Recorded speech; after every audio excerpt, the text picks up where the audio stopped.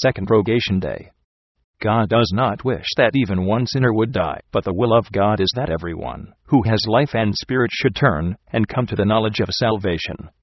Ezekiel 33. From these words of God we hear that God does not wish that a sinner die, but it is God's wish that people would come to the knowledge of salvation. He wants that a person should know salvation, not only to believe that it would be found, but he should himself feel and taste salvation. He should already feel a foretaste of salvation and the power of the Christianity. And when God says through the prophet Ezekiel, in the 33rd chapter, 11th verse, "I have no pleasure in the death of the wicked," so it is to be surmised that God does not wish that one penitent sinner would sink into hell, but it is God's will that an ungodly one would be lifted up from hell. But not one wants to become lifted up from hell before he feels that he has fallen into hell. A sorrowless person of the world does not know that he is ready to fall into hell before his conscience awakens.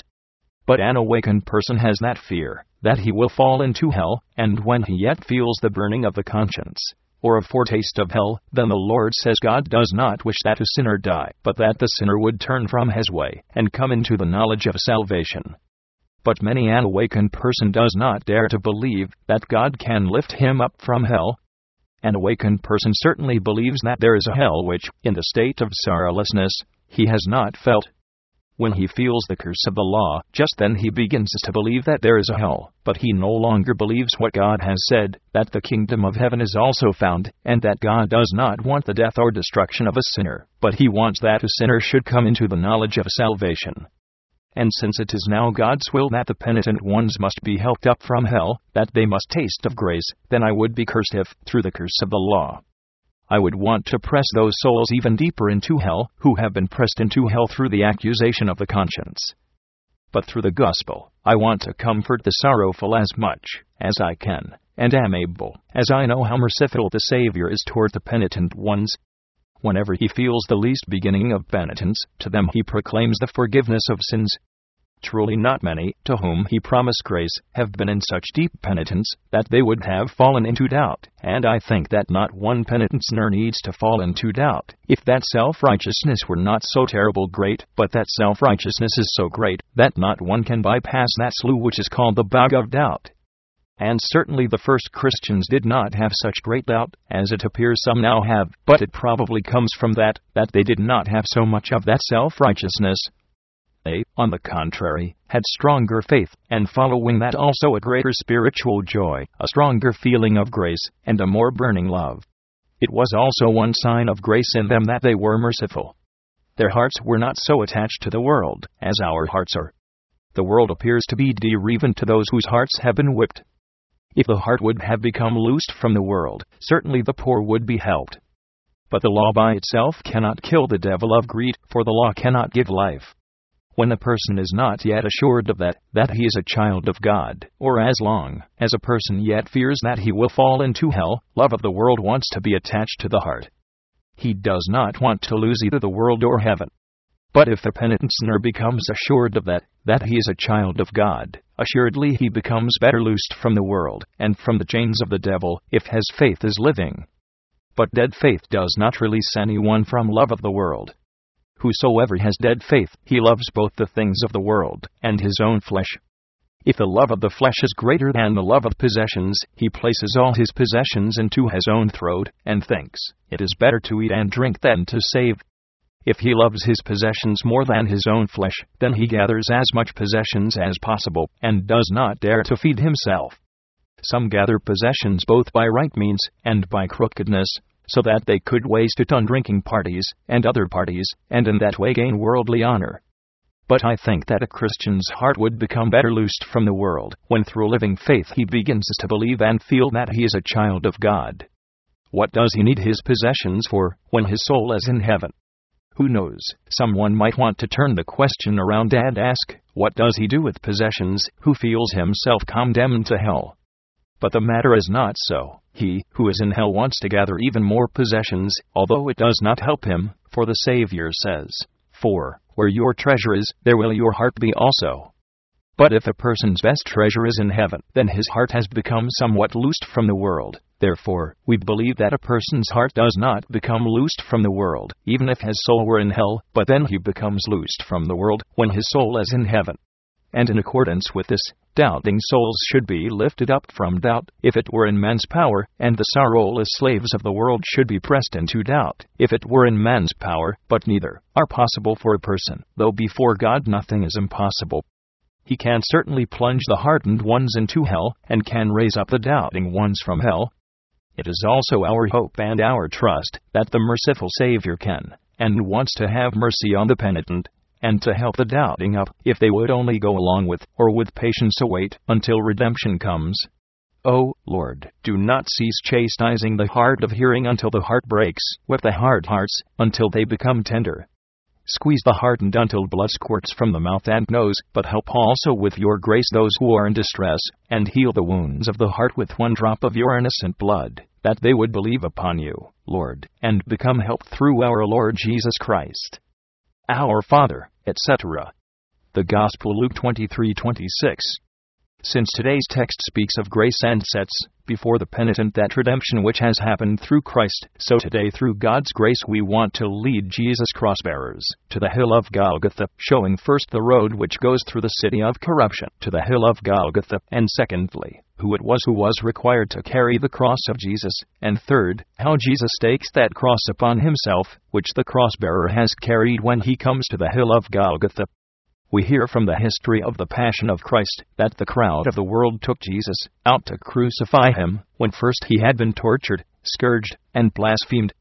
He first bore his cross, but since Jesus was already so very tired in behalf of body, that he was not able to go so quickly as the crowd of the world wished, then the crowd of the world took Simon the Cyrenian by force, and required him to carry the cross of Jesus. We hear, therefore, that the cross-bearer is put by force, and against his will, to carry Jesus' cross. A person does not want to carry this cross in the first place.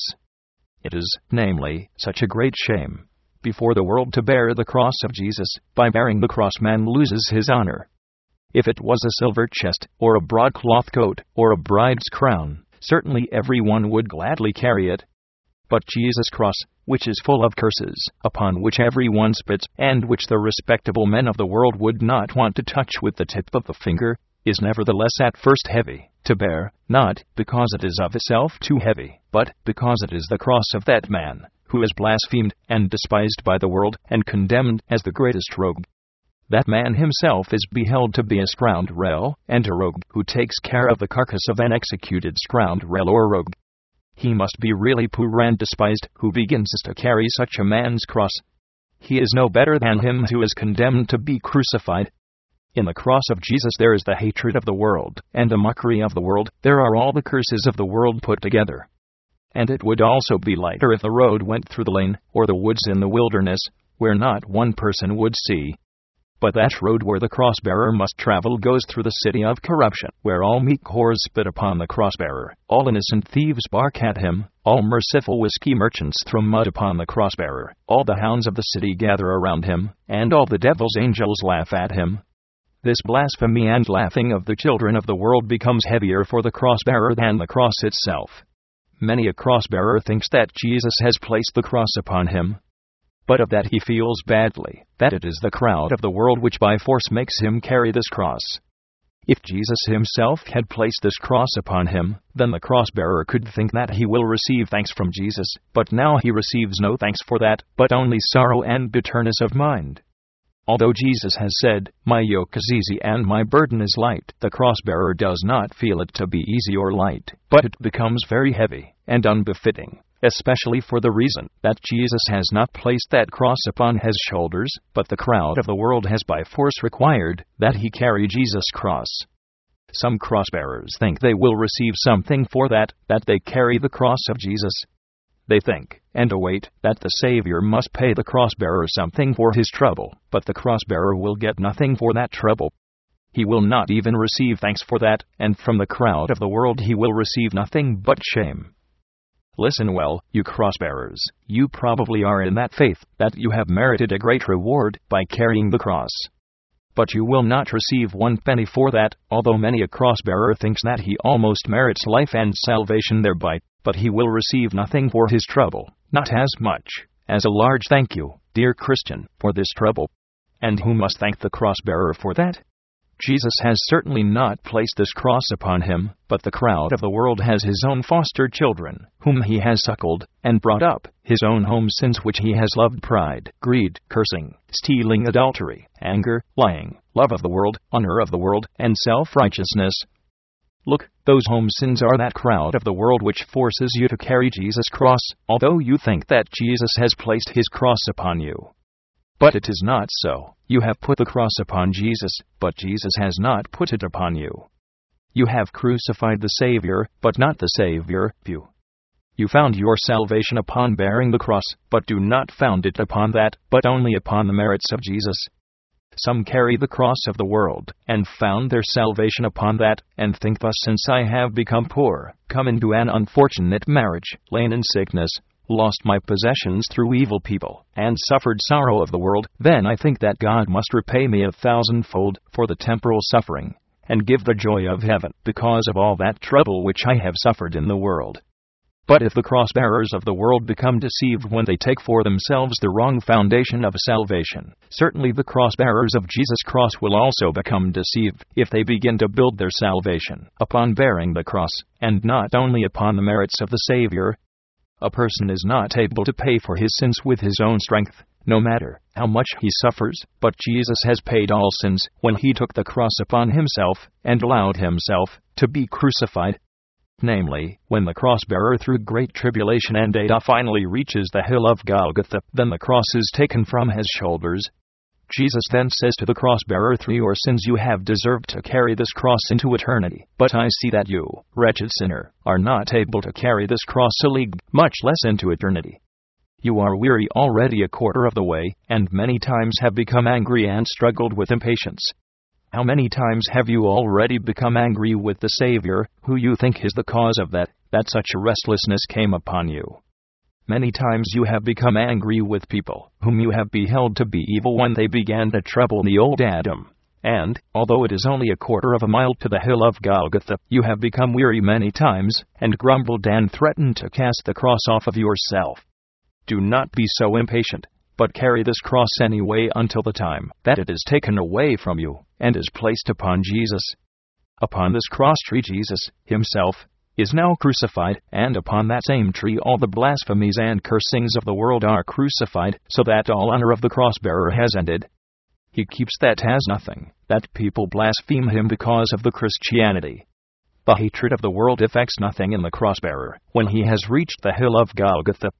But he has not yet become entirely free from the lust of the flesh, before the flesh is crucified with Christ, together with the lusts and desires.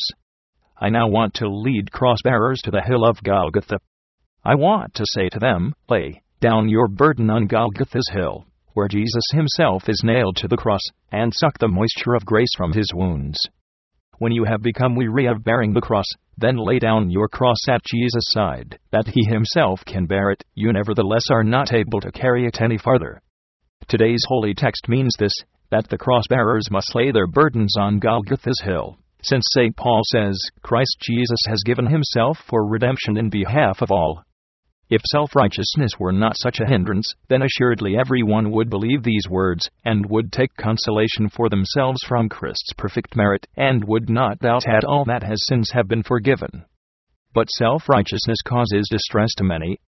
Namely, they do not want to believe that the blood of the Savior is the full price. Namely, when sins become manifest, then the person wants to lessen them with his own repentance. He would want to become an angel, and only then receive grace, but angels need no grace. They reach heaven with their own repentance and self-righteousness. They need not beg. Therefore I must say to those who do not want to flee to the Savior as sinners, go, therefore, to heaven with your self-righteousness. Reform your own heart. When the heart feels hard, soften it with liquor. When the heart feels cold, warm it with brandy. When the heart feels burning, take a coolant from the bottle. When the heart feels evil, make it good with devil's dung. If you do not receive that medication which flows from the Savior's wounds, then take that medication which flows from the devil's wounds. Much pus flows from the devil's wounds these days. Take medication from that if you do not care to suck the moisture of grace from the Savior's wounds. from the wounds of one or the other you have to seek medication, since your heart is sore. The confessors of dead faith, whose hearts have never been sore, take a little pus from the devil's wounds, and a little blood from the Saviour's wounds, and make from the two substances a mixture, and take of that in the evening and the morning as much as the heart needs. They do not know, before the heart decays, that in that mixture there are 2 portions of poison, and a 3rd portion of honey. Do not mix honey with poison, good people, but if the heart is sore, then take some drops of grace, pure and unmixed, which have flowed from the Saviour's wounds just for such ones whose hearts are sore. And those drops of grace are the best medicine for the wounded and broken hearts. Do not believe that the devil flees from the mixture, but the pure reconciling blood, pure grace, that is poison to the devil. He cannot even stand the smell of the blood of Jesus. But these drops come only to the chickadees and the young of swallows, who shudder when thunder roars on Mount Sinai, and take refuge in the crevices of the living vine. For those who are hardly able to open their mouths, this milk is prepared, and for those sick ones whose heart has become sore, this honey is to be poured, not to the young of the raven, who eat decayed flesh, and not to the willful whelps, who tear at lambs, and suck people's blood. To them should be given poison, so that they would begin to smart everywhere. And the scorpions, who have sucked poison from honey, and have eaten salt from sugar, and sucked gall from sweets, to them must be given bitter medicine, that they would become purged, and vomit out all that devilishness which they have swallowed. Some have such a hardened skin, that they do not feel the chastisement of the Father. The more the parent chastises, the more they harden. These hardened children tell the parent, "Kill now. Take my life also, since you have taken my possessions." The cross of the world avails nothing to the hardened ones, so the Bible says that they bite their tongues because of the pain, but they, nevertheless, will not submit or pray, "Father, forgive me. I have been hard of hearing." On the contrary, they will not let out a sigh, or allow a tear of penitence to fall from their eyes, when the Father chastises them, but only threaten revenge when they grow bigger, so that they are able to strike the aged parent to the ground, and to trample on his breast. Is grace promised to such ones? Do they have a part in the reconciliation of Christ? It is true that the parents' tears have flowed even for the hardened ones, though they mock the parents' tears. Will not the parents' tears someday burn their consciences? I fear that the parents' tears will become hot upon the conscience, when they can see whom they have pierced. Some laugh when the parents weep, and say to the parent, "You do not need to weep over us. We have been meek, and in all matters have fulfilled the Father's will. We have fed the poor and helped the needy. Our conscience does not reprove us. We think that we have so lived that no one needs to reprove us of iniquity. Certainly God sees our innocence, and will repay our honesty." Do such ones need grace, who have lived meekly? It is not very likely, for Pilate and all other meek pagans wash their hands in the water of innocence, and say, "I am innocent of the blood of this just person." It has been the pagans' belief that meek people become saved, and that the ungodly go to perdition, and the same paganish faith is even yet in the skull of the meek ones. There are still some confessors of dead faith who say they do not depend on meekness, but on grace, although there is not much known of their lives, for they can certainly weep, and laugh, bless, and curse, love, and fight, be honest, and steal, drink, and be sober, whatever is convenient. But if someone touches their old Adam, then the serpent's tears begin to flow from their eyes. Are they Christians who do such deeds? However, salvation is not promised in the book to such ones who steal grace with their own permission. I fear that distress will finally come to thieves of grace when their faith is stolen away. Now, since there are wolf whelps here, young of the raven, grace thieves, and small chickadees, we must distribute to each one according to their nature. Namely, to the wolf whelps poison, to the young of the raven decayed flesh, to the grace thieves a whip, and to the chickadees of grace honey, so that not one would be left with little or without. But to those cross-bearers who are in great pain and spiritual distress, that great cross-bearer has promised comfort and refreshment when they finally reach the hill of Golgotha. There they shall eat manna which rains from heaven. There they shall eat of the tree of life which is in paradise, and their tears will be wiped away. May the Lord Jesus drip one drop of grace into the mouths of those who are hungry, and into the eyes of those who have been born blind. May a salve be poured, that they could once see the light of God. Amen.